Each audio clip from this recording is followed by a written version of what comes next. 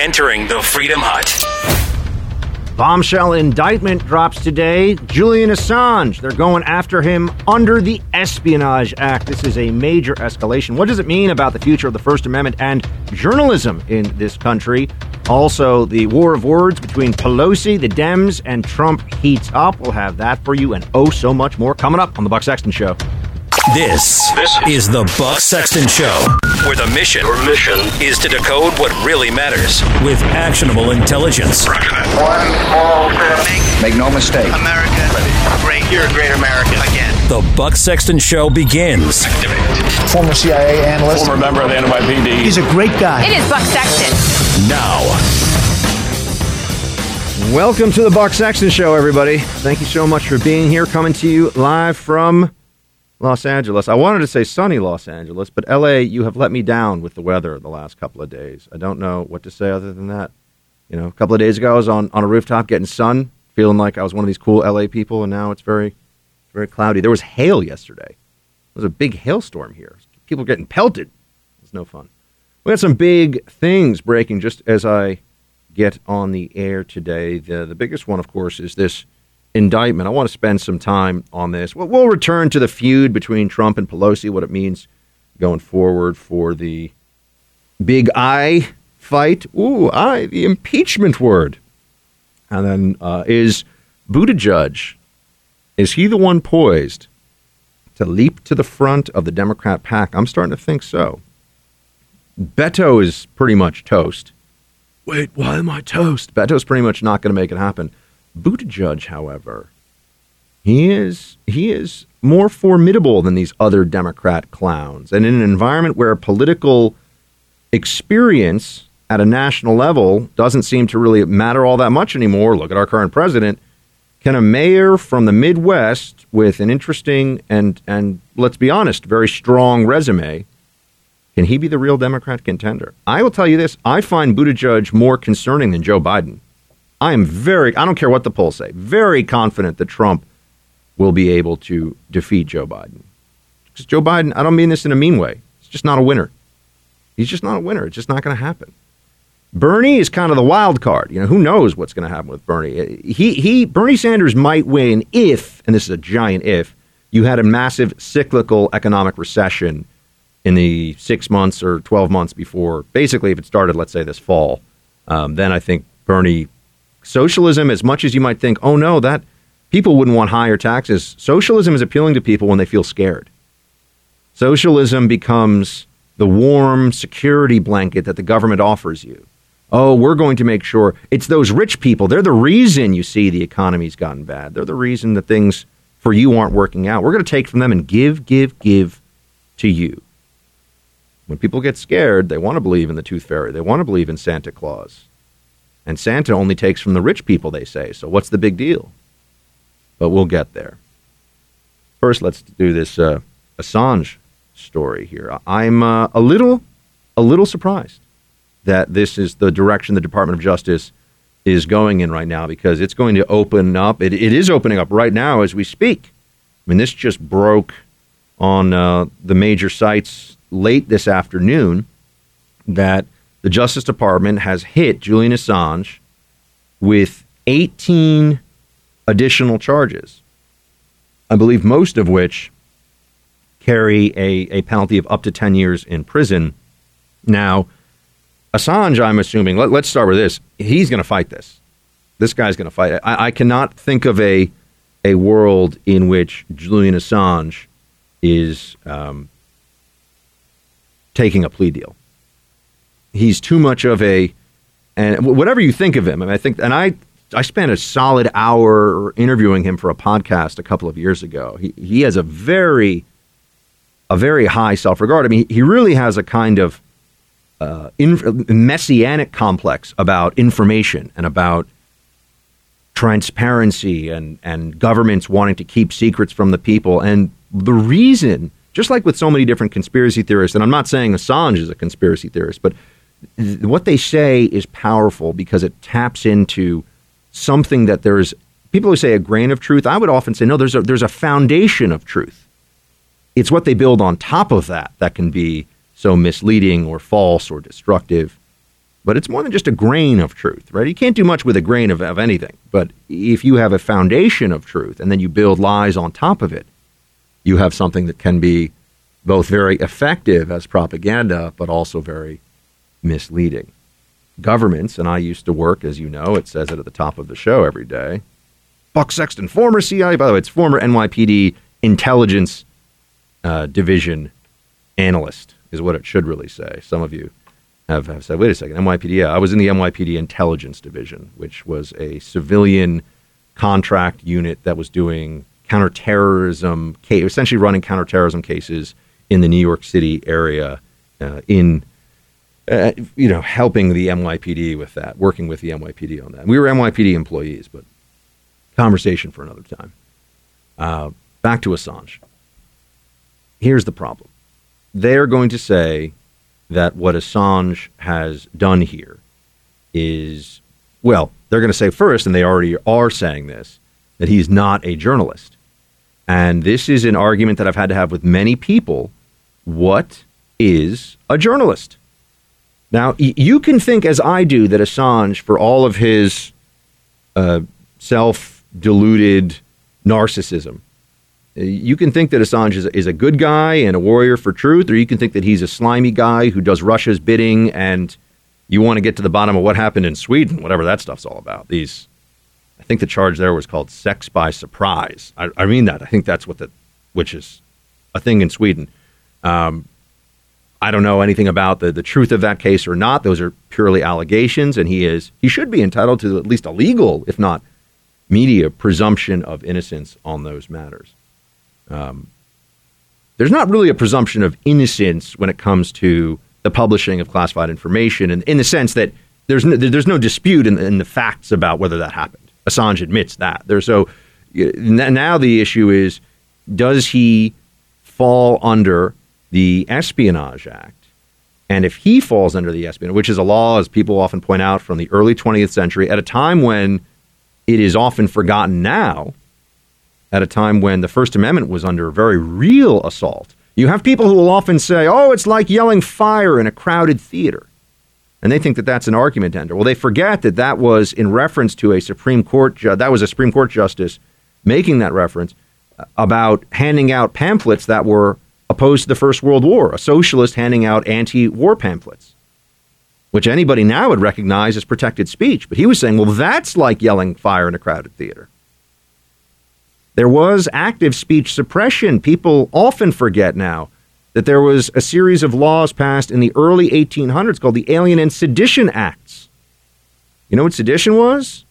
Whatever the United States government at the time decided it was, including for people publishing newspapers. Also at that time, you had newspapers that were known to be supportive of different candidates, known to be supportive of different political ideologies and parties. I would say that newspaper, because we borrowed from the British system, where it's also you're now a Labour Party, a Labour Party paper, a Tory paper, a conservative, Marxist. They're open about that. In this country, we have this facade of journalism as a subjective thing, which is a lie. It does not exist.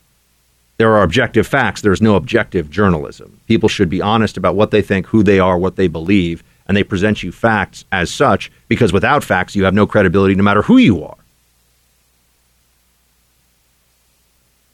But at the earliest days of our republic, there were laws passed by the Congress that were in direct contravention to the First Amendment, and people were threatened with imprisonment. I believe some people were sent for short periods of time to prison. John Adams, made to look so good by Paul Giamatti in that HBO series. John Adams was a proponent of this.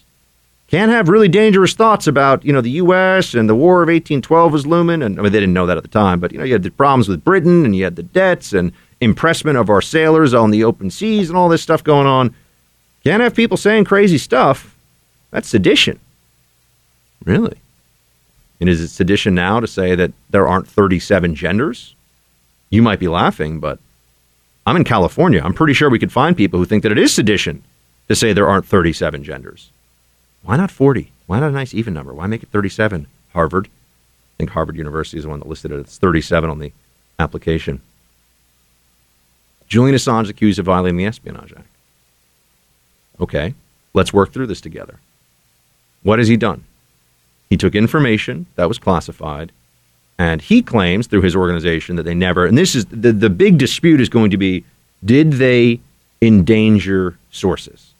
Because that's the one place where even journalists are supposed to protect their sources. But keep in mind, journalists, then that's kind of a handshake agreement. There's no legal protection really for sources, certainly not at the federal level.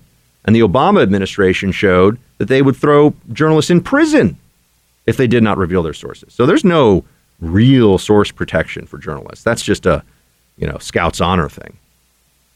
But we all understand that endangering sources is very real.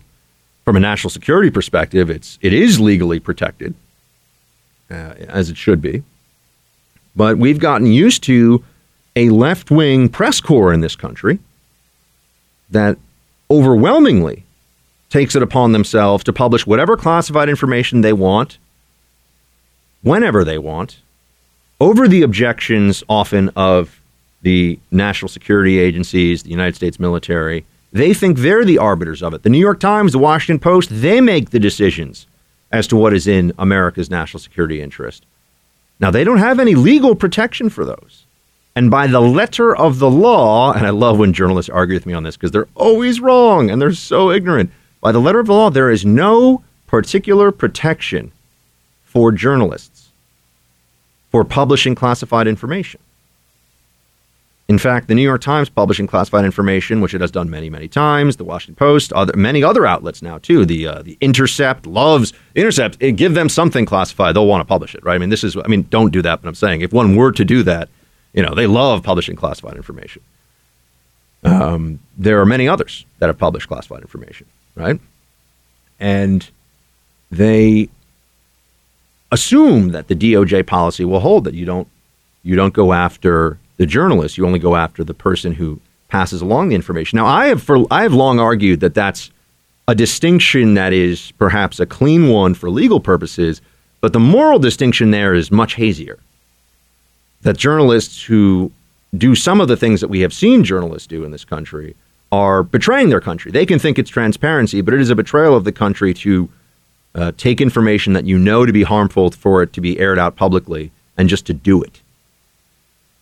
But how do we then balance that out in a society where we know that the government will often hide stuff from us? Well, right now we're seeing this. They keep saying sources and methods about the FISA warrants used in the Russia collusion hoax. They keep yelling, sources and methods whenever they need to cover up something that Comey or Brennan or any of these people did. We try to get that information. The government claims secrecy. We're trying to fight through that. So the government does overclassify, hide things, and use secrecy as a means of evading accountability, because that is always what the federal bureaucracy wants to do. Federal bureaucracies want to evade accountability. And they will abuse the power that they have to that end. So we have this difficult balancing act, right? We have this First Amendment supposed to protect the free press, also protect freedom of speech as a general proposition. The free speech rights of the New York Times and their First Amendment protections are no different from yours. And don't ever forget that. They don't have any special protection. The Department of Justice may have said, well, if you're a government employee, we're going to hold you to a different standard than someone who works at the New York Times. But this is going to be messy, my friends. This bringing of charges against Julian Assange in this way, not just for the hacking, I think they could have gotten him. I think they probably had a decent line at getting him on those. And that's a universally applicable law. We're going to have the federal government now adjudicating who is a journalist and who gets the protections handed to journalists, not by the Constitution per se, but by the Department of Justice. Just deciding who to prosecute and who not to. I know that you may be saying, well, Buck, that's probably the best way, but that gives the government a lot of power. Think about what it means for the government to adjudicate who's a journalist and who's not under a Bernie Sanders administration. Think about what it means for the federal government to determine who's a journalist and who's not under an Ocasio-Cortez, heaven forbid, administration. You think they're going to be fair-minded about it? They're trying to kick us off of social media platforms. They're trying to kick us off of Facebook and Twitter, and they want us gone. Half the country is not allowed to hold the beliefs that it does. So this is important. Whatever you think of Assange, this matters. We have a lot more on this and also the Pelosi-Trump fight, and it's going to be a busy day here in the Freedom Hut, friends. We will be right back. This is so typical. We've got New York Times here on the front page talking about how the Assange, the superseding indictment, remember they already charged him. He's right now in British custody. I'm assuming there's some negotiation going on behind the scenes about whether we're going to have to give the Brits some kind of guarantees that, for example, I don't think anyone thinks the death penalty is on the table, but the death penalty couldn't be on the table. But now he's got these additional counts in the superseding indictment. It looks like the Brits are going to hand him over to us. And New York Times is saying this raises major First Amendment issues, and here's where you're going to see Trump derangement syndrome come into play. They're going to act like this administration, when it comes to press freedom, is this horrible tyrant, and that what Trump is doing is destroying First Amendment protection for journalists, and the media is going to rally behind Assange, even though, many of you will recall, it was Assange that they hated not long ago because of what he did or his role in the release of the DNC emails that prevented Queen Hillary, yes, Queen Hillary, from becoming the next president of the United States. So all of these people that were at one point very, very angry with Julian Assange in the press, right? Because he played for the wrong team on that one. He all of a sudden wasn't helpful to them. They loved Assange when it came to Chelsea Manning and the release of classified information about the U.S. war in Iraq and Afghanistan. They thought he was great then, but then they hated him because he released the Bernie Sanders DNC, which was just telling us what we already knew, that they were in the tank. I mean, everybody knew. They were in the tank for Hillary. Of course they were in the tank for Hillary. The whole system was in the tank for Hillary. But we had proof when those emails came out. Not a single email was fabricated, by the way. It is a noteworthy point of accuracy. But then you get to what's going to happen now. The press sees this as an opportunity to get on their soapboxes and unite and lock arms about how terrible Trump is on the First Amendment. They're going to hope that we all forget that it was the Obama administration that listed James Rosen from Fox News as an unindicted co-conspirator in a classified leak investigation. It was the Obama administration that pulled the Associated Press's phone records. It was the Obama administration that prosecuted a journalist for not revealing a source for a book or threatened to prosecute him. Threatened to put him in prison. I spoke to that journalist. But the facts aren't going to get in the way of the narrative, my friends. They're going to start saying Trump is the biggest threat to the First Amendment ever. That's what they're going to say, even though he's not even as big a threat as the last guy to hold the office of the presidency was. But they're going to hope you forget that. We'll be back.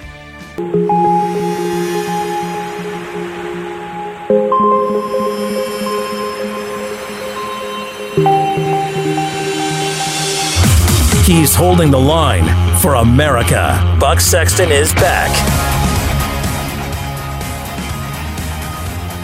Big fight brewing over the Espionage Act and this Julian Assange indictment. I wanted to close the loop on this one because this is going to set up a whole new line. Everything is about Trump all the time, right? I mean, we're going to talk to my friend, and I wish that wasn't the case, but that's what the media does. We're going to talk to my friend Tyler Merritt, great guy, CEO of Nine Line Apparel, Spec Ops veteran. He was one of those elite combat helicopter pilots. He was an Apache pilot and flew with different special operations units. He's going to join us to talk about the Eddie Gallagher case and also John Walker Lind being released later on in the show. But as you see with the Eddie Gallagher case, the Navy SEAL that people are accusing of war crimes before they even have access to the information, before they've heard his defense, they're just saying, oh, he must be guilty of war crimes because, they like to take the most negative anti-American view possible in much of our leftist press. They think that gives them some kind of moral high ground. That's something they like to do. But, the fact of the matter is the press often has an anti-American or far left bias that runs contrary to the interests of what you would think you'd see from normal Americans. But when you add Trump into the mix, anything that can be used as some kind of rhetorical, ideological weapon against Trump will be used as such. Anything out there that they can do to make Trump the problem and use it to, that is part of the obsession. I was going to say they can't help it. I don't know if that's quite true, but it's almost like they can't help themselves. They're so unbelievably and completely wrapped up in their hashtag resistance mania. And with this Julian Assange situation, you will see people completely abandon their previous criticisms of Assange. Journalists who but a few months ago maybe even, were saying he's a stooge for the FSB, which is the Federalnaya Slozba Bezopleznesti, which is the Russian Domestic Intelligence Service. Say that one 5 times real fast. It's fun. It's anytime you Federalnaya. It's fun to say, right? Russian words. I know about 5 Russian words. That's 3 of them. The other ones are Niet and Do Svidanya. So I know I miss Commie Bear too. I just thought about that. Some of you are like, Commie Bear. Yeah, I know. There's a possibility it might happen. But back to Assange, they're going to forget about all the criticisms they had of him in the past. They're going to abandon the line of argument that he's not really a journalist because he was doing the bidding of he was operating as a non-state foreign intelligence service. That's been the knock on Assange for a while. And there were some in the journo community that in the context of Russia collusion, DNC, the hacking, they were willing to go along with that. Now they're going to he's going to be the ultimate free speech martyr, not because they care that much about free speech. I assure you this, if the Obama administration had decided to bring these charges against Assange, there would have been much more muted. Yeah, some people would write some editorials. I'm not going to say there'd be nothing. Much more muted criticism of the administration's decision. Because ultimately, journalists care first and foremost about having their ideas in power, having the people they like and support making decisions that affect the rest of the country and the rest of the world. That is why they are activists more than they are journalists. They're seeking an outcome. They're not just providing information for the sake of informing the public. That's a lie. That's why journalism, speaking of foundations before, contemporary American journalism is built upon a fraudulent foundation. That they're unbiased, they're nonpartisan, and they don't have an agenda. They absolutely have an agenda. I tell you, I have an agenda. My agenda is to support conservative values and beliefs, to explain what's going on around the country and around the world, and to do so honestly and in a way that brings both information and some entertainment value. And you can listen to me, and then if you want to go listen to some commie podcast somewhere from somebody, you can do that and decide who's right. But I make a compelling case to you. I'm honest about it. Or at least I hope it's a compelling case. But I tell you where I'm coming from. I don't sit here and say, well, I have no opinions. And now let me give you 100 opinions in a row. But I have no opinions. I don't pull the Anderson Cooper, the Jake Tapper, I don't even think MSNBC thinks that they're journalists. But, oh, no, we're just objective. The ABC News, we're just objective journalists, man. Yeah, sure you are. Go walk around any newsroom that's not Fox News or the Wall Street Journal in the country with a MAGA hat on and see what people say and how they look at you. Oh, yeah, we're objective. Like we're all a bunch of idiots. The mainstream media does think that everyone who doesn't agree with them is an idiot. So I guess it's not surprising at all. But there will be a massive shift in the tone and in the respect for and everything around Assange, because this is going to become another line of attack going into the election cycle that Donald Trump is now. They've been saying he's a threat to journalism, like a bunch of little babies. I wish we had some. Ben Stelter is destroying the First Amendment by saying that I am a huge dweeb and I shouldn't have my own cable news show, but I do because I look like Jeff Zucker. That's not really, to a normal person, Trump making fun of Brian Stelter is not a threat to the First Amendment. It's kind of funny. It's not actually eliminating any of our rights to free speech and free expression. It is, in fact, responding to the First Amendment with the First Amendment. It is speech against speech, which is what we want, the marketplace of ideas. When Trump calls some Democrat stupid, or calls some Democrat or Republican low energy or low IQ or whatever it is, that's not a threat against that person. That is just the president of the United States, who, granted, has a very big bully pulpit, but it really is matched on the other side by the media. and he's using his First Amendment rights. That's always so funny to me, too. This claim that Trump is such a threat to our democracy, a much bigger threat, and having been in a country where the press, just recently, being in China, where the press do the bidding of the government explicitly. I mean, you have state-controlled media. We're supposed to be so worried after 8 years of 90% of journalists essentially giving Barack Obama carte blanche to do whatever he wanted, and just trying to write the most flowery sonnets about Obama's genius and poise and coolness and all this other stuff. How much doth the press love Obama? Let me count the ways, right? That's what it was for 8 years. That is far more dangerous to your freedoms, far more dangerous to your rights than the dynamic. Forget about the reality of Trump for a second and just think of the dynamic right now. Forget about the tweets and all that, the specifics of whether you like them or not. You have a president who has the entirety of the media in opposition to him. And we're supposed to be so worried. That is so worrisome? Not at all. I mean, you could argue that that's actually a pretty good balance in some ways, meaning that you have a check on the president's ability. And I would argue that with Trump, what you have is the first time that it feels like an even playing field in the messaging war. And that's why the journalists and the left hate him so much. We've just been led to believe that the left should always have a platform-based information dominance in American politics and news. And it doesn't have to be that way. It doesn't have to be that. This is how they can say otherwise intelligent, or at least reasonably intelligent journalists will say, the press isn't biased. Look at Fox News. It's like, are you a moron? That's one channel versus the dozens and dozens of news channels out there that offer completely and utterly left of center to far left perspective on what's going on in America every day.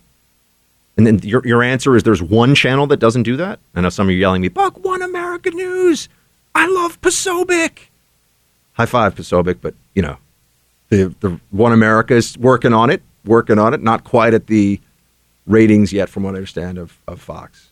But I get your messages. Some of you are like, Buck, you got to give One America more love. I like some of the One America folks. I don't really know them well. Tommy Lahren came from there. My buddy Tommy Lahren. She's originally... So I got to give One America credit for finding her, just like those of you that have been a little critical of my former employer. I am always and forever thankful to Glenn Beck for bringing me into the business, man. He got me started in media. He gave me my start. You always have there's a deference and a respect to those that give you your first break. And for me, that's Glenn Beck. But back to the war over the First Amendment that we're about to see play out. I wanted to tell you this all today because in the days ahead, I want to get in front of this because I can see it playing out right now. I can see how they're going to position all of this, and that Trump is a tyrant storyline is just going to get magnified and the Assange trial, assuming that he is transferred into U.S. custody, is going to be an opportunity not really to fight out the First Amendment because whatever happens in the Assange trial, they will cast aside the next time around they either like or don't like someone. Democrats don't base decisions about violation of law anymore at these high levels when there's politics involved in a case. It's do they like the person or not? What do they want to have happen? What the laws are in place don't really matter. Did Hillary violate the Espionage Act? Yes, she did. Do Democrats care? No, of course. They think that doesn't matter. Doesn't cut the mustard. By the way, why do people say that? Is one able to cut mustard? Where does that expression I don't think so, from? no. Wouldn't you cut like the brie or the saucisson or something? That was kind of bougier sounding than I meant it to be. But, I don't think you cut the mustard. But they are willing to push aside the law whenever it suits their interests. And that's what they'll push aside the law in this case if they want to. But I think we'll have to see the specifics of the evidence against Assange. And then there's one other thing that I'm perhaps out on my own on this one. I know a lot of journalists, or I shouldn't say journalists, a lot of national security people disagree with me on this. I don't really understand how it is that we can make the case that somebody who is not a U.S. citizen and not on U.S. soil has an obligation to protect the government secrets of the United States. And I'm on my own on this one. Not a lot of people make this case, but as somebody who used to work in the secret world and now work in the open world, I've wondered about this for quite some time. If I violate state secrets from the Chinese, which I'm not, I was not over there. Just before anyone gets any ideas, I was not doing anything other than learning and being a tourist. But if I were to violate the Chinese government's state secrets laws, would the United States be obligated to hand me over? What if I just talked to some dissidents as a journalist and the Chinese government said, that's not acceptable? Why should and in this case, he's an Aussie citizen, and I know people are going to say, well, Buck, the Australian government is willing to give him over and they'll play ball on this. Right, but should they? Should they? Because they're the Aussies and they're close friends and allies. They will and they have, or they're willing to, not make a fuss about it, I think. But this opens up a very interesting whole separate part of the analysis here, which is, do I, as an American citizen, do I have an obligation to protect the secrets of any country that is not America? I would argue to you, and maybe this is just an intellectual exercise, though I don't think it is. Think of my China example. But I would argue to you the answer is no. I only have an obligation to protect American government information as an American citizen. I don't have an obligation to protect Russian or Chinese and put aside the fact that I'm an ex-spy. I mean just as an American. And I think that should be the case across the board. So don't we have to apply that logic to Assange as well? Why is he on the hacking thing? Look, you can't hack. I understand that. There are laws against hacking in Australia, in Great Britain. That's a crime, right? Stealing is a crime. You can't do certain things. But publishing classified according to the United States, is that only because the Australians and the British recognize those classifications as valid too? Maybe. There's some intricacies here to be sure, but I just think we all need to be very clear that I feel no moral obligation as an American to protect the secrets of a government that is not my government. So don't we have to think a little bit about what that really means?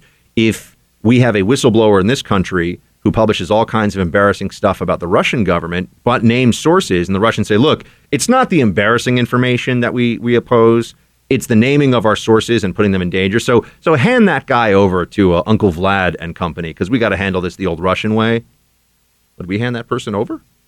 Assuming they were not working, by the way, for the United States government. They just did this on their own. They did this for themselves, for whatever reason. We're going to hand them over? I would be curious to know what some of the folks out there would think about this one. But as you can tell, this is a case that we're going to hear about for quite some time, and it brings up a lot of things. But we've also got Pelosi and Trump squaring off. They're really making the case, folks, that it's Trump who's the political big mean meanie. They just want to get things done. Democrats just want to be friends. No, they don't. We all know this. But at some level, I think the Democrat base, the left-wing base, enjoys the bald face lie from prominent Democrats about how they want to reach across the aisle. They want to do infrastructure. It's gaslighting. It's meant to be brazen. It's meant to be an insult. Pelosi pretending she wants to work with Donald Trump is an insult, not just to Trump, but to all of us, too. We know that's a joke. We'll have more on this, though, coming up, team. Stay with me. But I'm not where I think we ought to pull the trigger on that. The fact of the matter is, all that we've seen in recent days, people refusing to testify, people tending to listen to this White House when they don't have to, all these things bother me tremendously. But I do not want to rush to judgment on anything. I believe in going through the steps.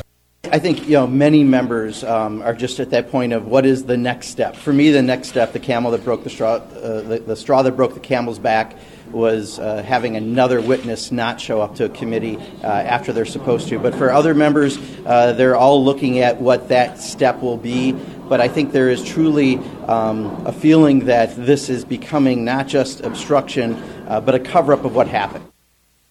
Oh, it's obstruction of obstruction, you see. Obstruction of obstruction. They're coming up with new legal theories all the time here.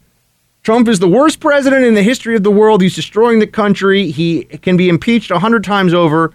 but we're not sure if we should impeach him yet. We really want to play the process out. These people are such idiots. Oh, Congress, you guys are fun. I mean, there's a million reasons to impeach the president. We must, our constituents demand, the country needs the impeachment of Donald Trump.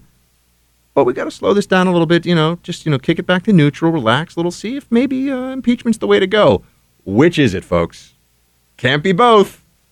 It can't be both. Trump can't literally be worse than Hitler, as the Democrats seem to think, but not necessarily be worthy of impeachment. It cannot be both things. Their anti-Trump hysteria goes beyond the courage they would need to do something about it. That much is for sure. They want to see they've already got the conclusion, but they want to see the process play out. The suspect is already guilty, but we want to see a trial first. That is how Democrats approach impeachment, and that is why they are clowns. We got more on this. She's a mess. Look, let's face it. She doesn't understand it, and they sort of feel she's disintegrating before the rush. She's a mess. Look, let's face it. She doesn't understand it. Wow. And they sort of feel she's disintegrating before the rush. She does not understand it. They want to have her understand it before it's finished. It's signed. As you know, Mexico's approved the deal. Canada's approved the deal. And they're waiting to get a signal for her. Now, I would say this. The farmers should start talking to the Democrats in the House. The Senate's ready to approve it, the Republican Senate. But the Democrat House is not. Pelosi does not understand. All right, so you get it, team. Welcome back to the Buck Sexton Show. That was Trump today. He was at a meeting where he was talking about the $16 billion in federal aid that's going to the farmers who have been hit, and growers, particularly in the Midwest. The Chinese are very strategically trying to, that's right, involve themselves in the American election process by making sure that they target parts of the country with their trade policy that they think will be politically damaging for Trump. So they're very aware of this. There's all kinds of ways that you could talk about foreign interference in elections. Christopher Steele, a foreigner, relying on foreign sources, Russians, to create the Steele dossier to feed to the journalists and the FBI. Theo, you needed a miracle. I give you the FBI. That's all foreign interference in the election, too. But now you got Trump standing before the American people to talk about the $16 billion in federal aid. And this is smart politics for him. I know people say, oh, it's not free market. Well, it's not free market that the Chinese are engaging in all this tariffs and jacking up the prices on us and stuff they've been doing for a long time. Intellectual property theft, all of it. That's not free market.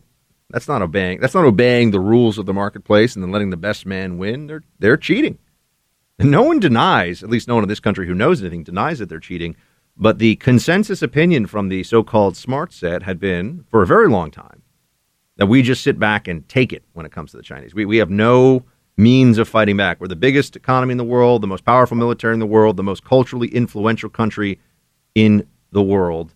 But China can do whatever it wants to us in terms of trade, and we just sit and say, well, maybe they'll stop one day. I don't think so. But you had President Trump decide that he was going to turn this discussion about, look, he understands what do the people really want to hear about. I mean, he's having this meeting, to talk about the $16 billion in federal aid. I get it, right? He's got to make his case for the American people about why there needs to be some patience in dealing with this trade war. The trade war is not going anywhere. The markets are starting to price this in. So the Trump administration saying, all right, we're gonna try to batten down the hatches a bit and prepare for a longer haul here. And I think that much of that is just the Chinese trying to wait this out. Much better deal for the Chinese going to come from Buttigieg or Sanders or Biden or whomever administration. So why not wait a little bit? They've got enough. They've got enough in the tank to deal with this for a year. So Trump says, all right, we're going to get the $16 billion. We're going to try to offset some of the pain that growers in Midwestern states are going to have as a result of this. And you got some stocks and bonds taking a hit today. I don't know how much any of you care about that, but that did happen. But that's not really where the political fight is right now. As much as the economic conditions here are on everyone's minds, what really seems to be capturing our imaginations at this moment is that the Democrats are simultaneously telling the American people that the president is a criminal, that the president should be impeached, that the president cannot even finish out the 18 months that he has left in office. They are dead set on finding some process to prematurely end his administration. That's what they want to do. And even if they don't get to the eventual goal along the way, if they can do damage to the administration, well, then that's a benefit to them too. So they feel like this is win-win. They feel like there's no matter what happens here, they're happy with the outcome of using the process as some kind of weapon against Trump. But it's one thing to do that, and as gross and irresponsible as I see that to be, it's another thing to do that, which is what Democrats have been up to for quite a while now. We've all known, I've been saying it, you've been saying it, we're aware, we know what the game plan is here. But they do this, and then they turn around and get mad at Trump, or at least pretend, oh, I'm so mad at Trump. They pretend to be upset at him because he's not being more bipartisan, because he's not going to take it lying down, because he's not accepting of this status quo where Democrats can go in front of the microphones and say the president of the United States is a crazy person, needs to be removed from office, all these things, it needs to be impeached, although they're not sure they're going to do it, but he needs to be impeached, they're just not sure they're going to do it. And then walk up to him and say, hey, Mr. President, let's talk about a couple $1 trillion of infrastructure spending. Let's really work together on this. Let's really see eye to eye on this issue. I'm sorry. That's not the way the world works. Some of you may recall one of my favorite Cheney moments. That's right, Dick Cheney. Cheney. Remember they used to do that kind of like the Penguin? That was Jon Stewart who popularized that. It says nothing like Cheney, but that just became a thing that they did. Kind of like, hello, Hillary. Does it sound like her? No, but do you know who I'm talking about? Yes, you do. I'm still running. She might. I know you say she's not technically running, but I think in her heart of hearts, Hillary thinks she's still running. But I remember when Cheney, the press was all, oh, good heavens. There was all this pearl clutching and, oh, the press got the vapors. They were so upset when Vice President Cheney had some very choice words for the senator from Vermont, Leahy. Sounds kind of like Gergen from CNN. It's pretty much the same guy. But Pat Leahy from Vermont said some I forget what it was, but he basically, Cheney is like a war criminal who's horrible or something like that. He said something really nasty about Cheney. I don't remember what it was, so leave that part of it out.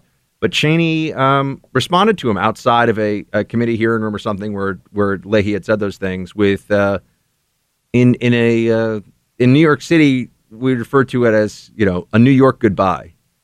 Go something yourself to Leahy. And I think that sometimes such words are very much called for. I think that sometimes that is the way to deal with people. I think the Democrats do need to be called on their stuff, and harsh language is sometimes called for. It depends on the setting. He wasn't in front of little kids or anything. And Trump isn't going to sit around and have Nancy Pelosi and these other Democrats do the whole impeachment circuit going on CNN and MSNBC and then sit down with them and act like everything's cool. Are we really supposed to blame him for that? Are we really to take it as some terrible offense? Oh, and Nancy Pelosi certainly thinks so. Play the latest from Crazy Nancy. The president, again, stormed out. I think, first pound the table, walk out the door. What? Next time, have the TV cameras in there while I have my say. That didn't work for him either. And now this time, another temper tantrum. Again, I pray for the President of the United States. I wish that his family or his administration or his staff would have an intervention for the good of the country. An intervention. She prays for him. What a classic Democrat politician tactic here. You know, what a backhanded slap at the President of the United States. Oh, she prays for him. She wants there to be an intervention because she cares so much about President Trump, you see. She just thinks that he's unwell. She wants people to step in to help him. Of course not. She's playing into the Trump derangement craziness that the president is crazy. They won't stop. They bring, on these different cable networks that hate Trump, they'll bring psychiatrists and psychologists and pet therapists and, whatever, life coaches. They'll bring them on and, I think the president really has had some kind of an aneurysm or something, and he just doesn't, it's just like, just lunacy. And they won't stop. They won't stop. The President of the United States is presiding over the best economy that this country has seen, really, in my lifetime. I mean, you could argue that the dot-com boom was as hot, but that obviously, the air got let out of that bubble pretty quickly. This is probably the best economy that the American people have enjoyed in my lifetime in many ways. I mean, at least looking at the numbers. Best unemployment stats since 1969. I'm not that old. Although I do have the bearing of an older man. Nonetheless, they still want to tell people who watch these cable networks on the left and who believe that these different newsrooms are not full of leftist activists posing as journalists. They want them to believe that the president is crazy. Is crazy. All evidence to the contrary be damned. The president is insane. And that's Nancy Pelosi going out. That's why I like that the president responds and just says that, actually I think Nancy's a little crazy. You gotta fight fire with fire. You've got to be willing to look these people in the eye and say, I'm not going to be held back by some sense of deference and good faith that is not shared on the other side. Democrats are deeply, personally disrespectful to this president in a way that might affect the two major parties for a long time after Trump isn't in office. They have been telling us now for years that the president is crazy. And yet the country's doing well, and they don't seem to be able to square this. In fact, I think it drives them crazy that he's been as successful as he's been, despite the fact that they keep telling us that he's actually nuts. And there are journalists who have built careers on on one of two storylines. The president has to be removed from office because he's a crazy person, or the president colluded with Russia. And they go back and forth on this. Some of them believe both things are true. This is a mass psychosis. I mean, this is along the lines of climate change is going to end the world in 10 years. Donald Trump is a threat to the republic. When you have these leftist echo chambers in the media, throughout the media, that keep feeding people this, and they have an economic incentive to do so, it keeps their ratings, at least where they are. I mean, you look at CNN's ratings, they're way down, but it still makes a lot of money. It's a legacy institution that can rest on its laurels, unfortunately. But you look at the way that they package all the different stories. They take everything and try to twist it into an anti-Trump moment. And that becomes a self-reinforcing cycle. This becomes a closed circuit. Everything cycles back to Trump is bad. Everything cycles back to Trump is the worst. And this is not normal. This is not healthy. She's saying that there should be an intervention for Donald Trump. I'm here to tell you that Democrats need an intervention. Trump broke them psychologically.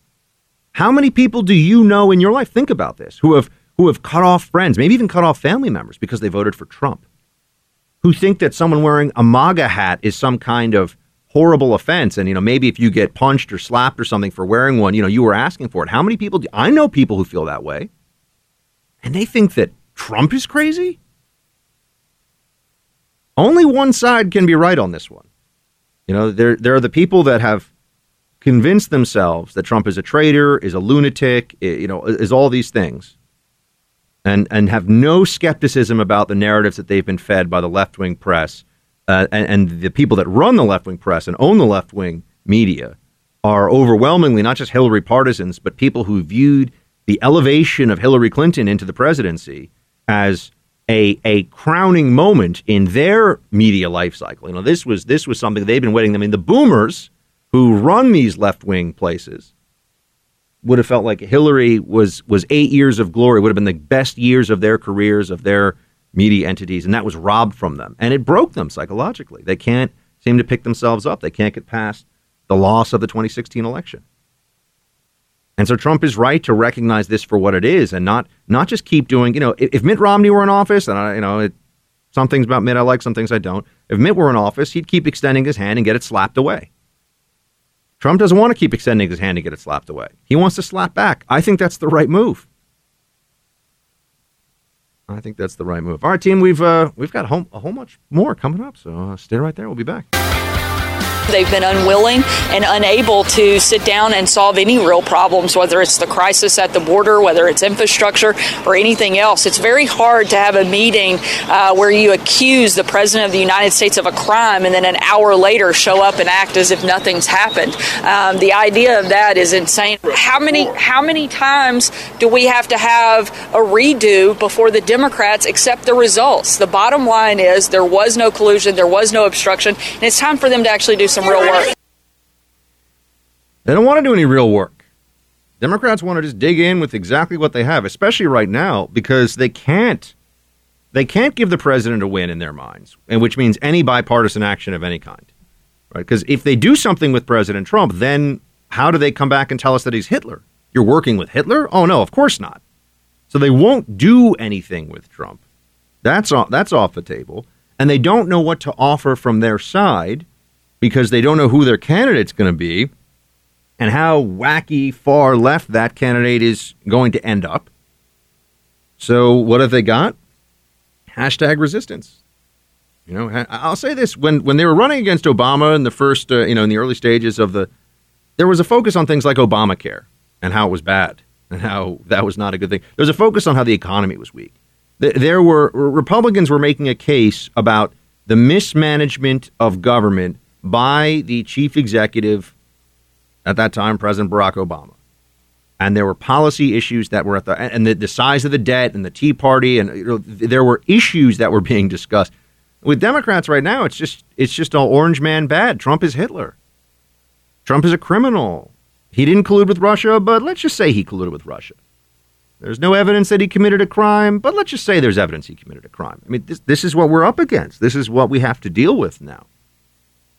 And there are enormous media entities and just interests in general. Billions of dollars of money is at stake here for people who have built entire enterprises on destroying Trump, switching power to the Democrats. I mean, there is a lot at stake here for the people that are trying to tell you that, oh, no, they're the honest arbiters of what's happening. They're the ones that are just bringing you the facts. Facts first, apples and bananas and all this stuff. I don't think so. There's not going to be no serious person thinks that there's going to be any bipartisan action from not on anything meaningful between now and the election. But so the pretense of the Democrats that they're reaching out, yeah, they reach out after they say, imagine if I showed up at your dinner party and I said, I think you're a criminal and that the car in the front driveway is stolen, but I do like the souffle you've made. I don't think you'd say, well, he's a really polite fellow. I appreciate the compliment about the souffle. This is what Democrats are doing to Trump.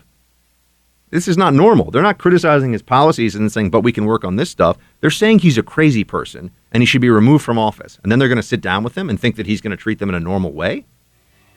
It really or it really forces you to ask the question, who's crazy in this one?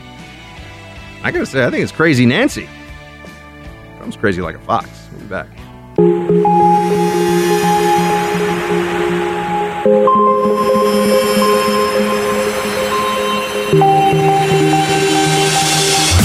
He's holding the line for America. Buck Sexton is back.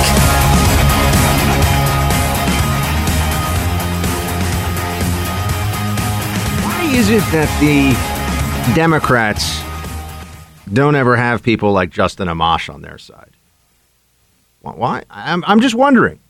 When was the last time you can remember a Democrat elected official during the Obama years coming out and taking a deeply anti-Obama stance, not opposing him on a matter of policy, but criticizing Obama personally on some matter?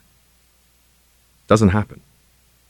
And yet now I see, and I haven't yet talked about it on the show, so I wanted to get to it today, that Justin Amash has tweeted out that Mueller's report describes a consistent effort by the president to use his office to obstruct or otherwise corruptly impede the Russian investigation, the Russian election interference investigation, because it put his interests at risk. I mean, I think he's wrong, and this is an incorrect take. I don't think it's a very smart take. And much better lawyers than Justin Amash have looked at this and said, sorry, there's nothing here. The president did not. How can you impede an investigation that was not impeded? How can you impede an investigation that was not impeded, and you could have very easily impeded it at any point in time? And then on top of that, not to belabor the word here, but how can you impede an investigation that was premised on a falsehood to begin with? Is an investigation of something that did not happen worthy of protection from the executive branch officials or from an executive branch official that has a whole government to run? I guess Democrats say the answer is yes. They really just can't handle it. They really cannot handle being out of power. This is just a denialism that keeps just rearing its ugly head over and over again. You know, they have not gotten past 2016. You know what, folks? If we win in 2020, if Trump gets reelected, I do think that there's going to be some. I can't begin to tell you. I can't predict what it will be, but there will be ramifications that will shock many of us. I think you might finally have some of those Hollywood starlets. I mean, here I am coming to you from Los Angeles. You might finally have some of them move to Canada or move to New Zealand or wherever it may be. But back to Amash here for a second. Why does he want to pile on? Why would he want to help the Democrats at this stage? Is he too self-involved or too stupid? I have to ask. I don't know. You know, too self-righteous to see that this has all been a get Trump operation from the start. That the Mueller probe was conducted in bad faith by anti-Trump Democrat partisans. Oh, Mueller used to be a Republican. Yeah, guess what? Amash is a Republican. Look at some of the people that hate Trump more than anyone, Republicans, at least by party affiliation. Although you have had a lot of people like the Comeys of the world say, well, now I'm an independent. Independent is what a former Republican who doesn't want to look like a turncoat right away calls himself when he switched over to being on Team Democrat. I'm an independent. Yeah. Doesn't work for me, on the rooftop here when people are sitting around talking about how Trump is destroying the country in Los Angeles. A lot of that around here, let me tell you. I got to get these people a little bit of a different perspective. I don't know if they're ready for it yet, though. I can't imagine. Because when people have been told so many times that this is the worst president ever, and you try to explain to them that is a completely unjustifiable and hysterical point of view, they don't assume that maybe that you're worth listening to. They think that you must be deranged. And I've come across this a few times. I try not to engage too much with the far left, LA hipster crowd on this stuff, but I've made some very early inroads. But I guess Justin Amash wants to make some inroads too, and that's why. Is he auditioning for a job at CNN? Is that what this is? When was the last time a Democrat broke ranks to do something for the Republican Party on a really, really important issue where the stakes were high and it wasn't in the Democratic Party's interest for that to happen? Here's an example. Joe Manchin in West Virginia voting yes on Kavanaugh. That was helpful for the Democrats because if Manchin had not done that, all the polling in West Virginia showed that he was going to get crushed for the reelect. So they let him break ranks. Democrats are okay with head fakes that help the Democrat Party, or they're okay with a small-term sellout for a big-time gain, right? Or a small-time sellout for a big-time gain. But on a critical issue, when was the last time they had a situation like John McCain on healthcare? Oh yeah, we're right there. We're at the 1 yard line. Oh no, our team's going to intentionally fumble it. Someone on our team is going to hand it to the other side. There are a few things that you have to, if not admire, at least are instructive to pay attention to when it comes to Democrats. And one of them is their party discipline. As much as I'd like to say that I can believe this analysis that Nancy Pelosi has lost control of the Democratic Party, that the radicals now run it, and That's true to an extent. It's true from a messaging perspective. But when it comes to the exercise of raw power, Democrats march in lockstep. And if I'm wrong, by the way, tell me. Show me. Show me where you've had the Democrat that has. I mean, look at Obamacare. Every Democrat voted for it. Not a single Republican voted for it. Every Democrat, not one defection on a massive mess of a health care law that has now put us on a path towards single payer, which we all knew from the beginning. But they said, oh, it won't do that. It's Mitt Romney's plan from Massachusetts. Thanks, Mitt. It's Mitt Romney's plan. It started with the Heritage Foundation. You hear all these things. Now they're pushing for single payer, for universal health care paid for by the government. And we all know where that leads to, right? You're going to run a business. The business is going to say, well, I could pay a lot of money for private health insurance, or I could just tell these people, get your government health insurance. Go get your Obamacare. Go pay for the plan that's on the exchange in your state. I mean, we all know where that's going to lead. It's not going to lead to a free market, that's for sure. But the free market in healthcare is something that's at this point it's like a fantasy. But Amash just, I know that was a little sour. I agree. I need to tone it down a little bit. But it's true. We're so far from a free market in healthcare. Don't even get me started. I could spend 3 hours just talking about all the deficiencies in the healthcare system and how our medicine is not nearly as good as we think it is. It's way too expensive. The incentive structure for a lot of healthcare professionals is not in line with their patients. There's a lot of stuff. I got a lot of thoughts on this one. But I've also got thoughts on Justin Amash sitting around talking about how the president the president broke the law. And now he's a hero to the left. I hope it's worth it to him. You know what I think this is? This is a guy that on a few issues, he skews a little libertarian. On a few issues, he gets some attention, I think, on drones and on privacy. And he's one of these guys. And he hasn't been in the spotlight much. And this is a way to do it. It is always a temptation for somebody on the right to sell out and go to the left because they'll make it really cozy for you at first. Maybe you'll even get a contributorship at a network. Maybe you'll get a nice little fat book deal. You get put on the board of a company if you're really lucky. They make it seem like defecting is good for you, but then once they've used you, I mean, they'll never really respect you if you were fighting for conservative causes, no matter how much you've abandoned them. They'll never really think you're part of the team, but our side doesn't learn. We have defectors. We have people that want to get that one or two lines of, oh, sweet, sweet stuff in the New York Times about them. And I think that's what's going on here with Mr. Amash, Congressman Amash. It's just so disappointing, man. I mean, come on.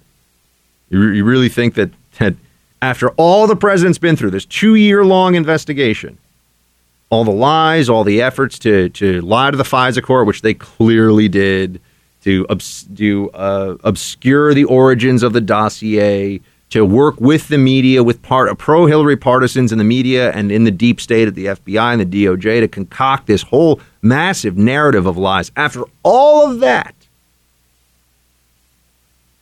the real problem is Trump not obstructing justice, but like thinking about it.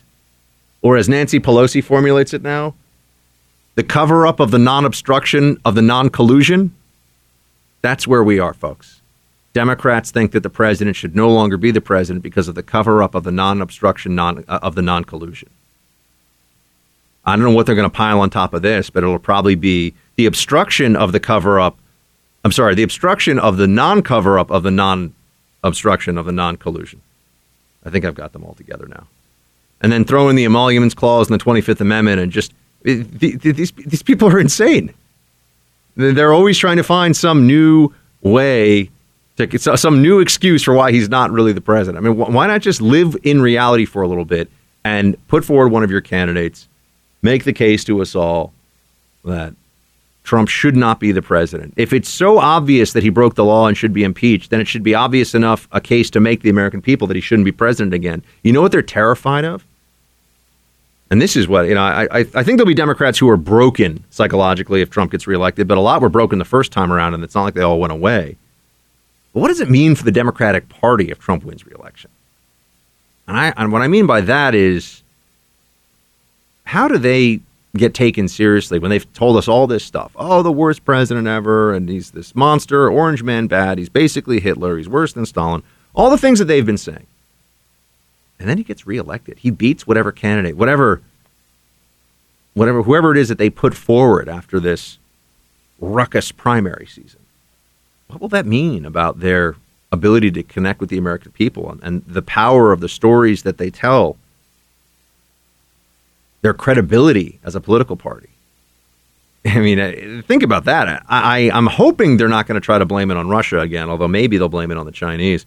If you're an enterprising foreign government, or hostile intelligence service, you know that all you have to do is do something to mess up the next election, and that'll really drive a divide. I mean, and I mean something minor. You don't have to hack into voting machines or anything. Just create some fake Facebook accounts and make some noise online, and then the losing party can point at that and say, see, the other side cheated. And we know that if the Democrats are the ones that lose, they'll have the media running endless stories on it, and people want to give themselves Pulitzers for all their Facebook sock puppet reporting. What a joke. What a joke. Oh, man. Facebook.com/Buck Sexton. If you want to send me some thoughts, that's a great way to do it. We are going to be joined in the next hour. I got a couple of guests joining. I wanted to bring in some other voices today, and I'll maybe try to bring in some voices tomorrow, too. We've got our friend Inez Felcher. Bernie Sanders has a pretty radical anti-charter school proposal that he's rolled out.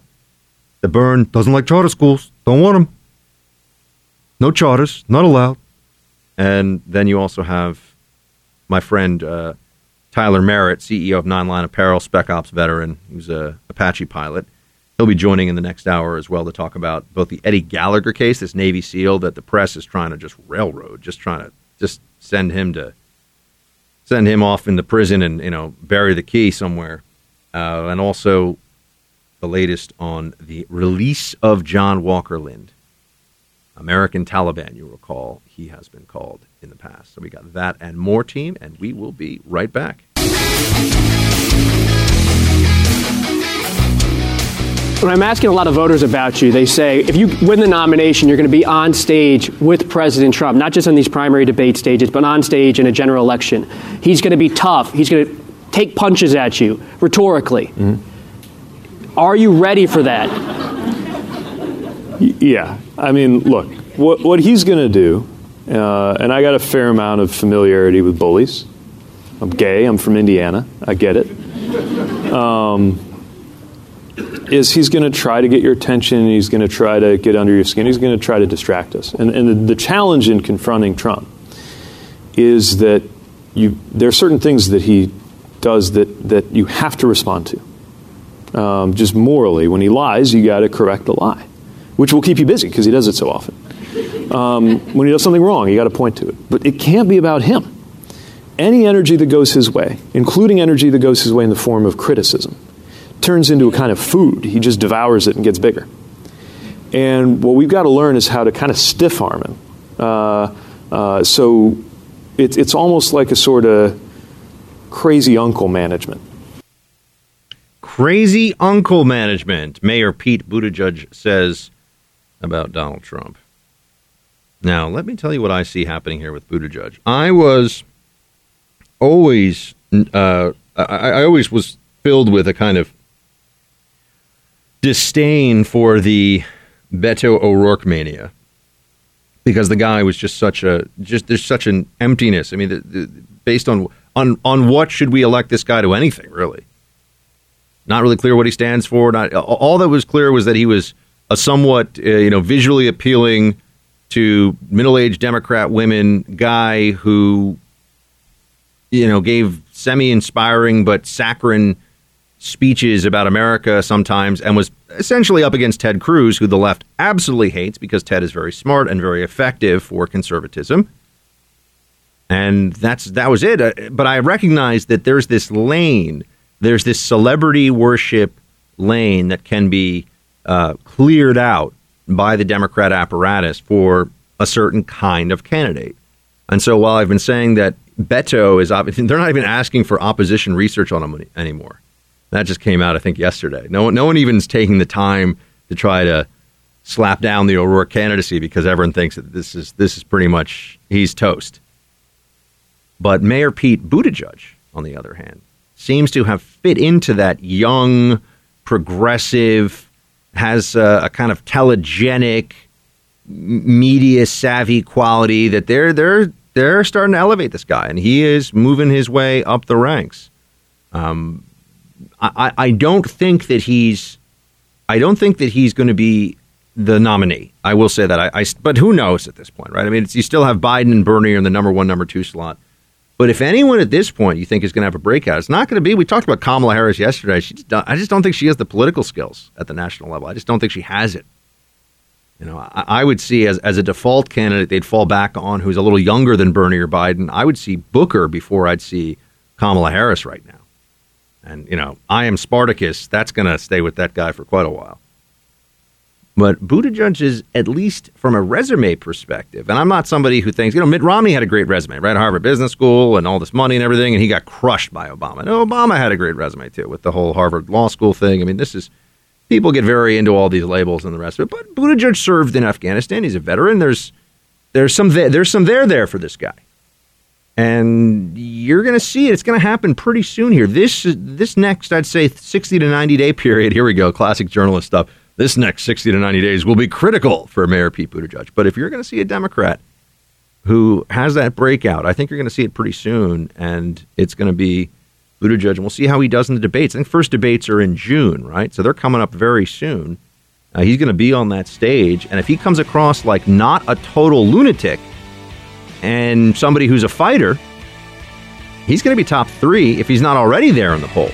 So you're going to keep an eye on this guy. He stole Beto's lunch, but he's now having a bit of a feast. Why did he steal my lunch? That's so mean, Mayor Pete. Why are you so mean to Beto?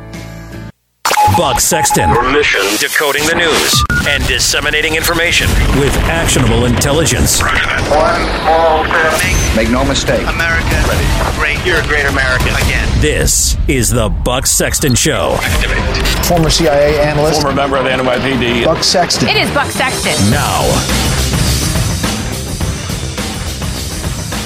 Got some good news for all of you. Got some good news to share here. It's not great news. I'm not trying to get you that excited. Although maybe I should oversell a little bit. The best news ever. No, it's fine. The news is fine. You know that I like the Jussie Smollett case. Mostly because we here in the Freedom Hut knew all along that he was lying. And that's why we kept doing those updates of the crazy lies that he was telling. Right? The 2 Nigerian brothers caught on video buying the rope and the MAGA hats and then pouring bleach on him, and him having a sandwich in his hand when he went back to the apartment later, and it's 2 a.m. and it's Chicago and this is MAGA country and all this stuff that's said. And those of us who live in a reality-based universe, we're like, that did not happen. So it's interesting that he's telling everybody that happened because it did not happen. So you end up finding yourself in a position where you say, okay, so given that did not happen, what should be the consequences for Jussie Smollett?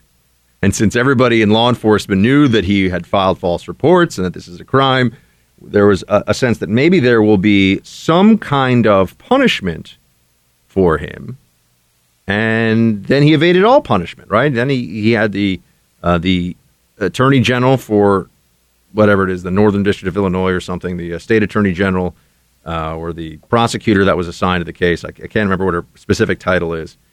Kim Fox, I believe was her name. Just make the whole thing go away and to seal the records of the case right away so that people couldn't look and see what overwhelming evidence of Jussie Smollett's mendaciousness was already in the hands of prosecutors. And that if this was not filing a false report, then nothing, in fact, could qualify as filing a false report. It could not have been more obvious that he was guilty.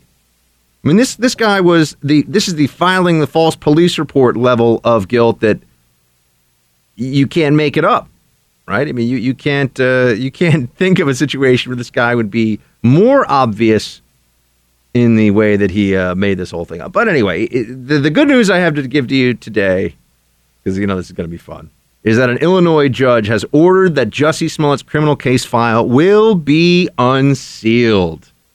Oh, yes. This is going to be good stuff.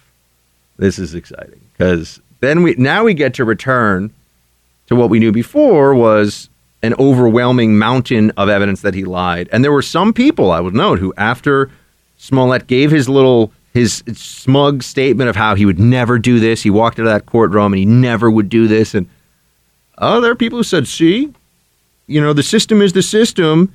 he got, he innocent until proven guilty. There were a lot of people that were being really disingenuous on this matter. And I have to say, I am pleased. I am pleased that now they are going to have to answer to the evidence. Now, Jussie Smollett's not being charged, which is still a complete outrage. But at least now we can sift through how they had everything on him. And this goes to show you that if you are a politically connected person and you are a protected person, in this case, Jussie Smollett is both a minority and part of the LGBT community. So that gives him a kind of, from the perspective of intersectional leftist politics, that's a double protection, right? He's in two categories of oppression. So he's even more invulnerable to criticism and to the rules that we would want to apply to everyone, regardless of their race, sexual orientation, or anything else. But no, Smollett gets he gets 2 get-out-of-jail-free cards on this one. And yet now we'll finally be able to get some of the evidence and see it, and that will be fun. Also wanted to talk to you about something else that's been coming up a lot this week, and that is the fight over this Alabama law, which I've talked about on the show, but just want to revisit something that it's applicable to the abortion debate right now, but it's often the case when the left and the right debate any issue, and that is we know what their arguments are. I can make, and maybe someday it'd be kind of, although if people tuned in and didn't know what I was doing, they would probably tune out right away. But whenever anyone wants, if they want me to make the argument from the left, I can do it. And I know, and not just because I do a show with somebody who is very progressive every morning at the Hill, but I mean, I can tell you what they're going to say. They can't tell you what we say, or at least they're not willing to repeat the case as we would make it publicly. They always have to pretend that we say things that we don't say. On an abortion, this is certainly the case. Here's an example of it from Ilhan Omar. When she's not being an anti-Semite, she likes to get up and slander the religious community in this country that does not believe in abortion, and then go on to just misstate the whole case. Play it. I rise today to defy the horrifying attacks happening against women's reproductive rights all across this country. Religious fundamentalists are currently trying to manipulate state laws in order to impose their beliefs on an entire society, all with complete disregard for voices and the rights of American women. Their recent efforts, like those in Alabama, in Georgia, are only the latest in a long history of efforts to criminalize women for simply existing. Okay, there you go. To criminalize women for existing. This is such a astoundingly dishonest and stupid formulation of the pro-life argument that I have to wonder, is Ilhan Omar just ignorant of the truth, or I can't tell you. It's not clear. There's a part of me that wants to believe that she knows better, but is just being a demagogue. To criminalize being women, that's not what's happening here. Because first of all, as we know, not all women are pregnant at any given time. Not all women will ever become pregnant. And a choice is made in the whole pregnancy thing. Not to get too far into those details.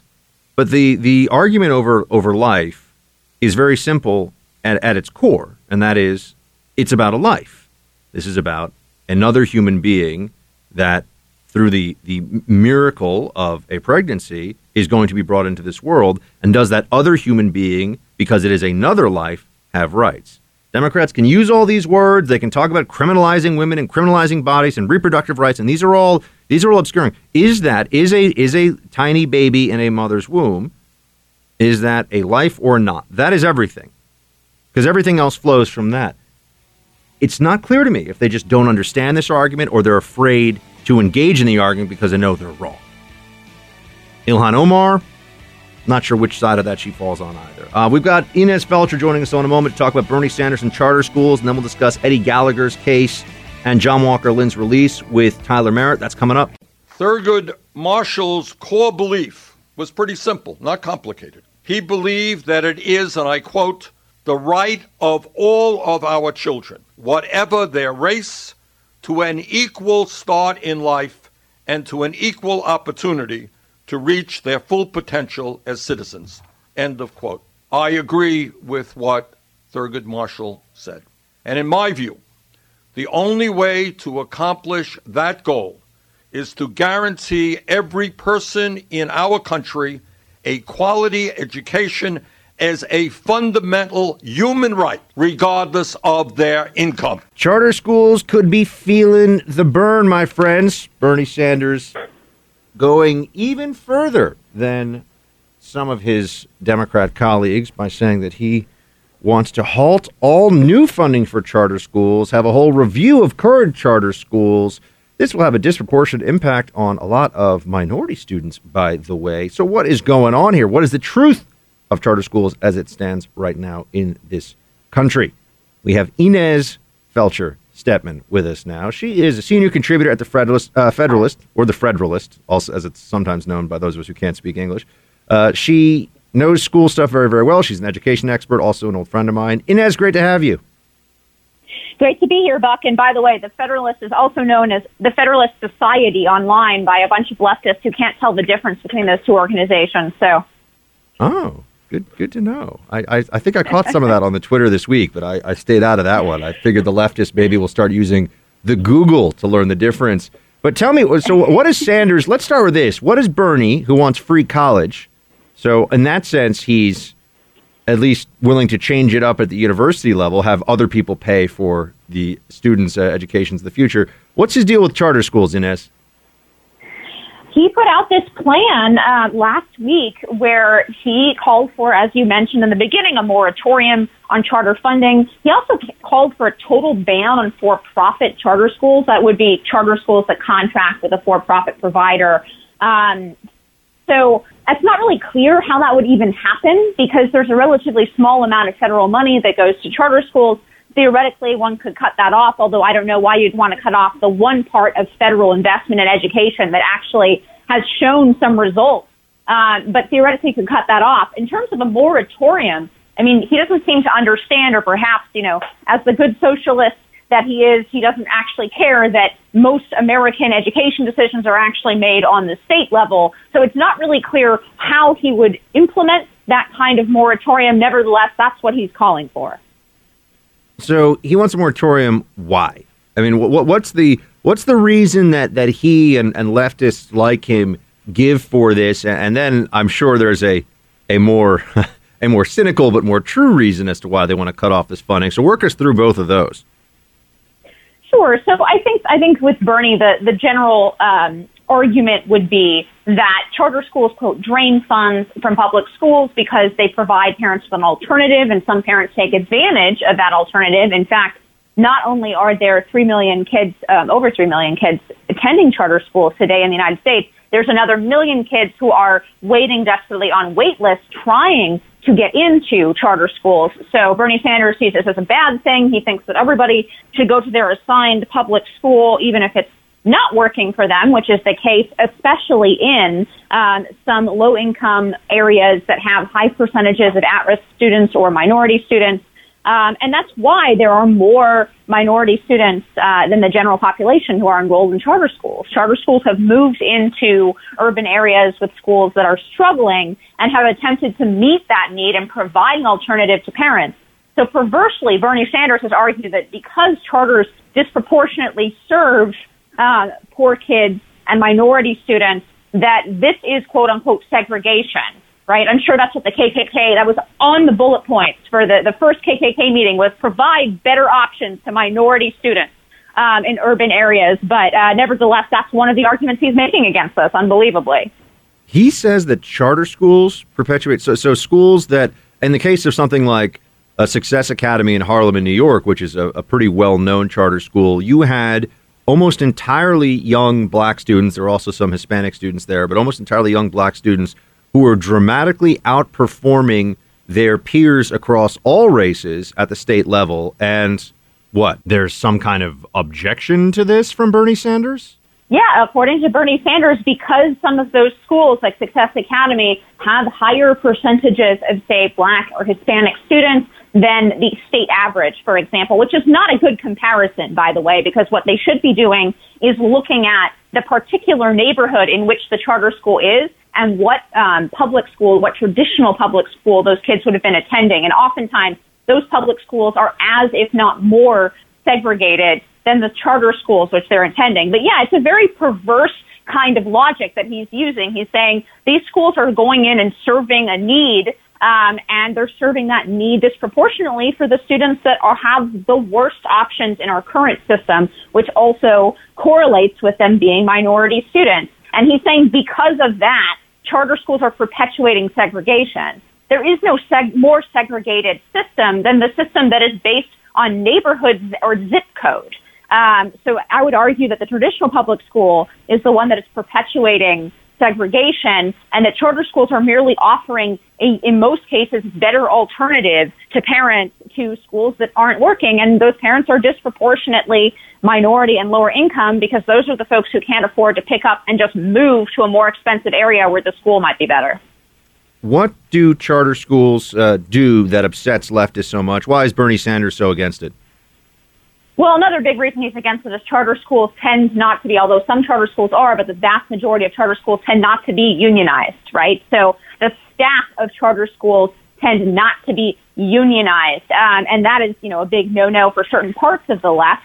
And they also have more operational freedom, and in exchange, they deliver results that are in a way that they're more accountable to parents, right? Because parents actually choose charter schools as opposed to being forced to send their kid to a particular zoned neighborhood school, those parents then have that choice, if they're not happy with the education that their children are receiving, to take their dollars and go down the street or go across town and find somewhere that works better for their kid. And that is really threatening to the education establishment. They like having all the regs, they like accountability by, form and paperwork. What they don't want is accountability directly to parents who know that they are not really offering the kind of education that's going to make their children into better citizens, into, successful adults after graduation from high school.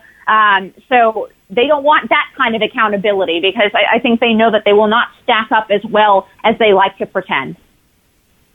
What should the policy be of the Trump administration when it comes to charter schools? And how, it always seems to me like conservatives have a more compelling argument on education than they make in the public square. And going into an election cycle, I'd like to hear not just Trump, but people across the Republican Party saying, charter schools that disproportionately benefit minority students, help them accelerate and exceed and do very well.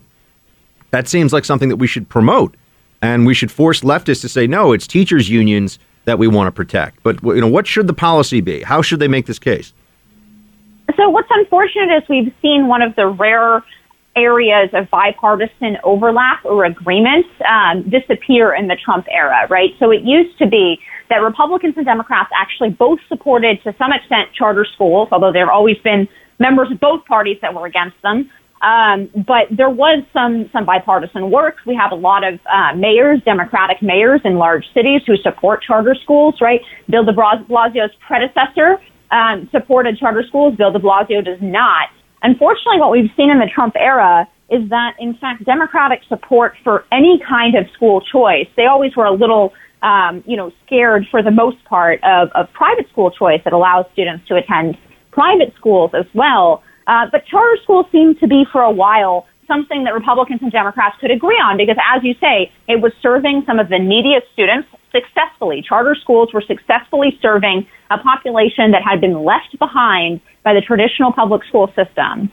And so there was a certain amount of support there. But unfortunately, what we've seen is particularly white Democrats have turned against charter schools. So there's some really interesting polling out there that shows that Bernie is on the wrong side of this issue from Democrats who are either Hispanic or African American. So Democratic voters who are Hispanic or African American actually support charter schools at pretty solid majorities. But white voters, white Democratic voters, have seen their support for charter schools drop from about the same, little over 50%, all the way down to 27% in the last few years. And I think that's because it's literally the orange man bad effect. They've associated school choice and charter schools with Trump. Therefore, they're against it, even when they were in favor of it just a few years ago when those polls were taken. So I think we're seeing the bottom fall out, but it's interesting to me that Bernie's view is tracking white Democratic voters. He's not been doing as well in the polls for a variety of reasons with minority Democratic voters, and this position of his is not going to help him there because the majority of minority Democrats support charter schools. Inez Felcher-Stedman, everybody, lady who knows a thing or two about education, senior contributor at the Federalist. Inez, thanks so much for joining. We'll talk to you soon. Thanks for having me, Buck. Always good to be in the Freedom Hut. Team, we'll be right back. Some big stories out there involving not just national security, but specifically enemy combatants and war crimes and what's going on with those who serve. How are they being treated by this country? A couple of stories coming together here. Also, a possible situation unveiling right now that could change the way people view the Trump administration and its pardon powers. We got a lot of things to work through here. We're joined by our friend Tyler Merritt to work through them all. He is the CEO of Nine Line Apparel. Nine Line has in the past been a fantastic sponsor here on the show, but Tyler is a veteran of the special operations community himself and a good friend of mine, as well as being a stalwart patriot and a great all-around dude. Tyler, thank you so much for giving us your time. No, thank you so much for having me on. All right, man, let's start. So we got two very different stories, but both getting a lot of attention in military community, national security community. Let's start with Eddie Gallagher. So this guy's a Navy SEAL who is accused of war crimes, at least in the press. Can you give us some of the background on this story? Tell us what we need to know, and then why is it that now all of a sudden this has risen all the way up to the president having discussions and the possibility of a pardon, and people are really fired up about this. What's happening?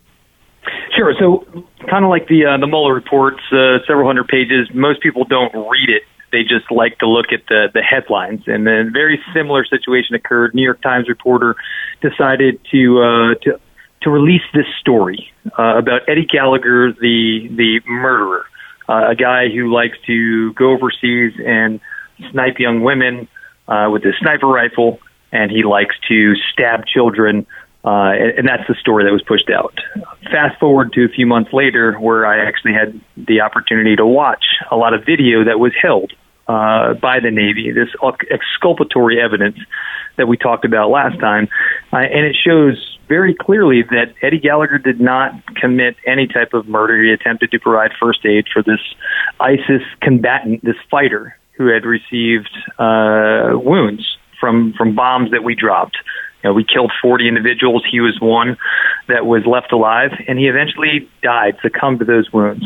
Fast forward a year plus later, and there were a few inappropriate pictures that were taken after this individual died, and that's what was published, that this Navy SEAL committed murder, no substantiated evidence, no corroborating evidence, and he finds himself in prison for almost 8 months until people became very outspoken. The president became aware, and he ordered his release from prison while he defended himself so he could have access to counsel. Well, since then, he was put in conditions that were commensurate with prison conditions. He wasn't allowed to speak with his attorney without a command representative present, and then they would take the phone away because it was a phone used by the military, and they needed it. So that is extremely embarrassing to say that this individual is presumed guilty and then giving no actual rights to adequate counsel. And then take it one step further. The Navy has admitted to putting tracking software on files that were released to the Defense Council. And when that Defense Council pushed it on to other entities in the Air Force and other military entities, that tracking software went into those computers, all the way up to the President of the United States attorney has malware that allows the Navy to access all files on that computer, which is wildly illegal. So you have an individual who's been put in prison for the better part of a year, presumed guilty, condemned widely by the leftist media, to include my favorite, two-time failed presidential hopeful Hillary Clinton, saying that the possibility of Trump pardoning this individual is atrocious. And I would say to everyone who's listening to learn the facts, to learn that the president's been given the information, and this is a big embarrassment in the Navy. As the commander-in-chief, I think it's a wise decision to put an end to this madness.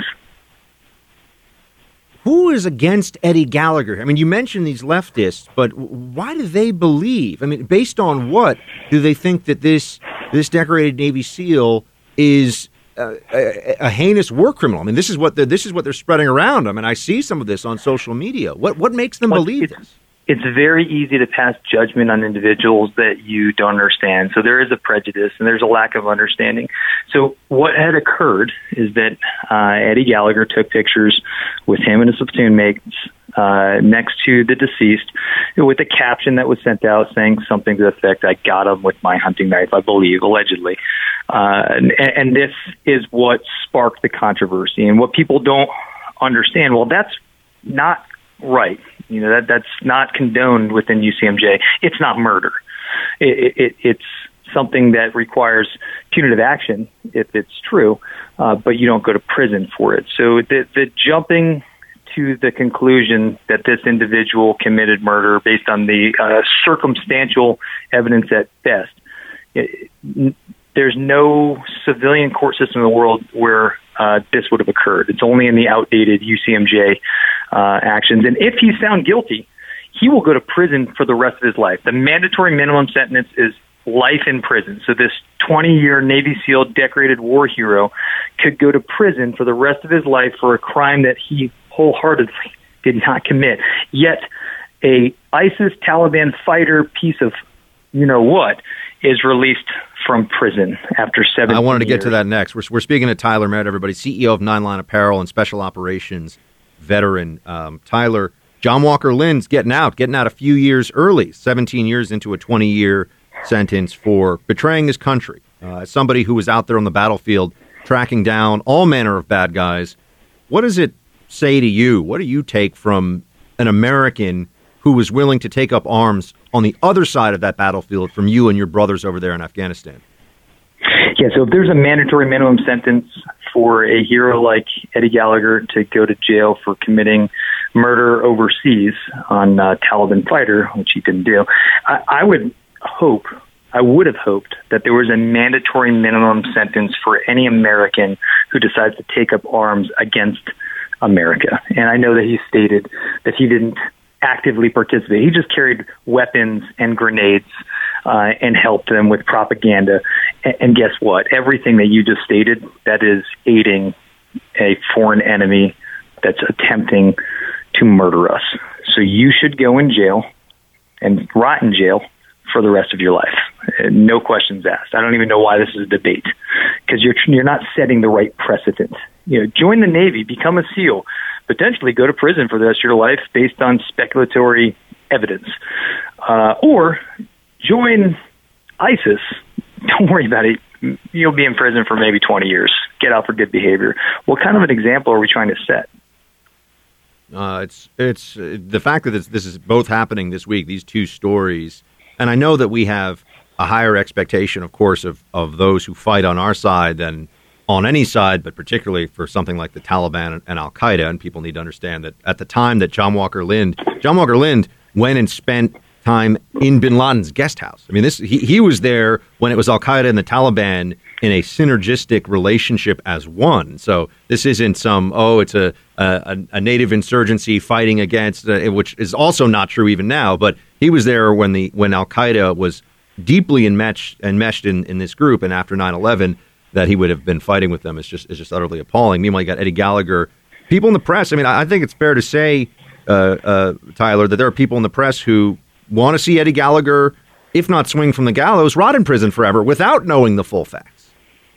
Yeah, it's much easier to just jump on the bandwagon. And when the New York Times and some other media outlets are putting out false narratives, Navy SEAL kills children, Navy SEAL kills women, that's what they read. That's what they start talking about. Then they start jumping to how can they set the example? How can they be the standard bearer and stand up for those poor innocent children of Iraq. Well, this is a 17-year-old military-age male who we tracked. He was, you were in the CIA, you understand that, there's devices that people carry stupidly, and we track them. And then we drop bombs on them. And that's what occurred this day. And then afterwards, amidst the chaos of Mosul, Eddie comes along and sees that this individual is being drugged from a Humvee by Iraqi forces, and he walks through and says, I got this. And he starts providing first aid. That's what occurred. Then pictures were taken. Then pictures were taken out of context. Before we let you go, Tyler, it is Memorial Day on Monday, and you're a veteran. I know that your company, Nine Line Apparel, employs a lot of veterans. I know it's not Veterans Day, but when we think of Memorial Day, obviously, these are two things that are inextricably and forever linked. Those who lost their lives in battle, as well as those who served. What do you just want to say to everybody out there? What should be on their minds as we go into a long weekend where, look, people are supposed to take time off, relax, be with family, enjoy themselves. But if you're going to reflect on Monday, what should they be reflecting on? Hey, listen, a lot of people get upset and they say, hey, this is Memorial Day, not Veterans Day. Don't thank me. Thank the people that laid down their lives for all of us. And I think you can have a great time. You can have a barbecue, have your friends over, drink some alcohol. At some point, take a moment, take a second, get everyone to bow their heads or enter into any type of moment of silence, and just remember those who've paid the ultimate sacrifice. And if you don't know of someone, do a simple Google research, because there's a lot of unsung heroes out there, I'm sure, from your local town, your local community, that should be honored and should be remembered. So I just ask and implore you to do a little bit of research, have fun, but pay some homage to those who are no longer with us. Tyler Merritt, CEO of Nine Line Apparel. Tyler, my friend, thank you so much for joining us, and thank you for your service, sir. Thank you. All right, team, we'll do some roll call when we come back. Ain't no party like a Team Buck party, 'cause a Team Buck party don't stop.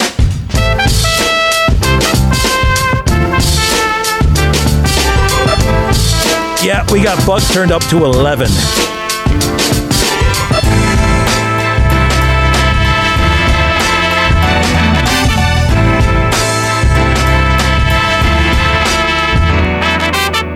It's time for roll call. Facebook.com/Buck Sexton. That is how you get in on this roll call action, my friends. Please do. Let's get to it. Adam, Buck, since every one of the president's decrees are taken to court, why not sign like 300 of them with minor non-impacting language and keep all the partisan judges so busy that it gets through? Shields high. Well, Adam, what you're referring to here, and I don't know if this could really work, but you're saying essentially, why don't we go Alinsky in response to Alinskyite tactics? And, that's not what Trump did, but what Trump did do to become president was just decide that, no, I'm not playing by their rules anymore. I'm not playing by Republicans have to be good, honorable people with no skeletons in the closet. Democrats get to be Hillary Clinton.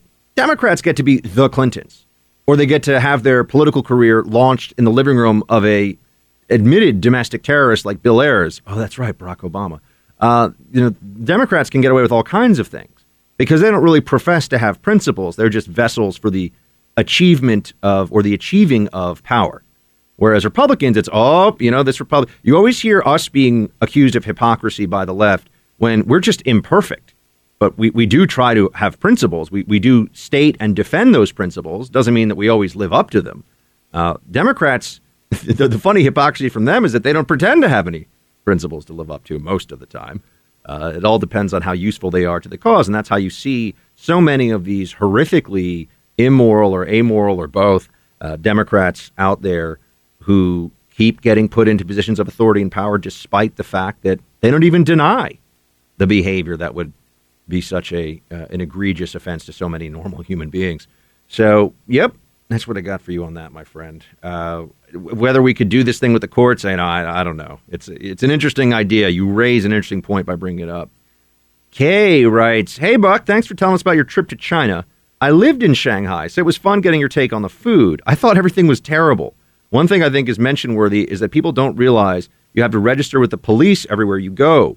Hotels will do this for you, but definitely maybe appreciate the U.S. even more. Love your show, Original Saturday Squad, K.